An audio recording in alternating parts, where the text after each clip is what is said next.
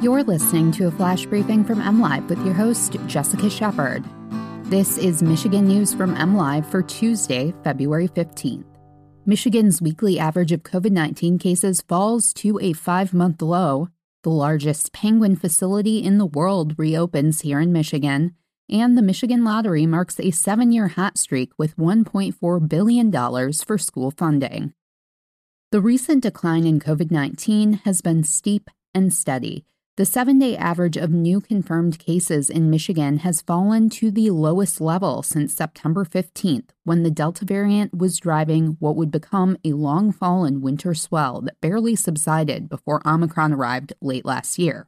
It is down to 2,600 cases per day.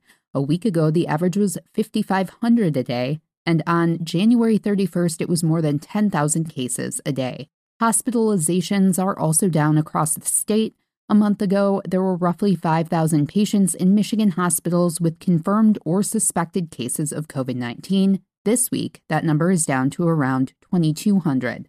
Additionally, reported outbreaks of COVID-19 across the state are down, with many of the new outbreaks linked to long-term care facilities and K-12 schools.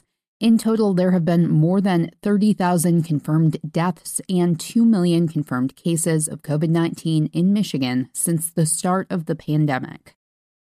You can feel like you're in Antarctica without ever leaving Michigan.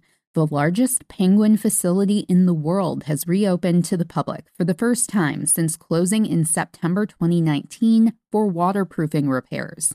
Located at the Detroit Zoo in Royal Oak, the 33,000-square-foot Polk Penguin Conservation Center first opened in 2016 and is home to more than 75 king, rockhopper, macaroni, gentoo, and chinstrap penguins. One of the unique features of the exhibit is the underwater gallery with a huge acrylic window and 2 acrylic tunnels, allowing visitors to watch penguins dive underwater, something which is impossible to see in the wild. The facility features a 25-foot deep, 326,000-gallon pool for the penguins to swim in. There is also constant snow on the Antarctic side of the exhibit. Some upgrades were made to the area while it was closed, including to a section of glass flooring, which allows guests to see the birds swimming below their feet. There's also more nesting areas, a second snow machine, better lighting, and new exhibits focusing on changing climate and the resulting loss of sea ice.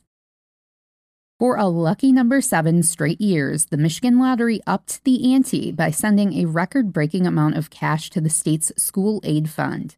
The Michigan Lottery bankrolled $1.4 billion for the school aid fund in fiscal year 2021, continuing a 3-year hot streak of $1 billion payouts. Lottery ticket profits used to fund K-12 public schools hit the jackpot for 7 consecutive years, increasing each year from $795 million in 2015. Since it began in 1972, the lottery raised more than $26 billion for public education in Michigan. More than a quarter of that funding was raised in the last 7 years alone. Lottery products are sold at more than 10,000 locations across Michigan, and 925 of those retailers sold at least $1 million in lottery games. Governor Gretchen Whitmer expressed gratitude to everyone who contributed to the record-breaking pot. She said the lottery profits have provided white meat to schools without raising taxes.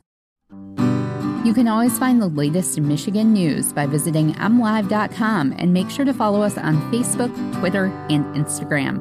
We will be back here tomorrow with more Michigan news from MLive. Thanks for listening and have a great day.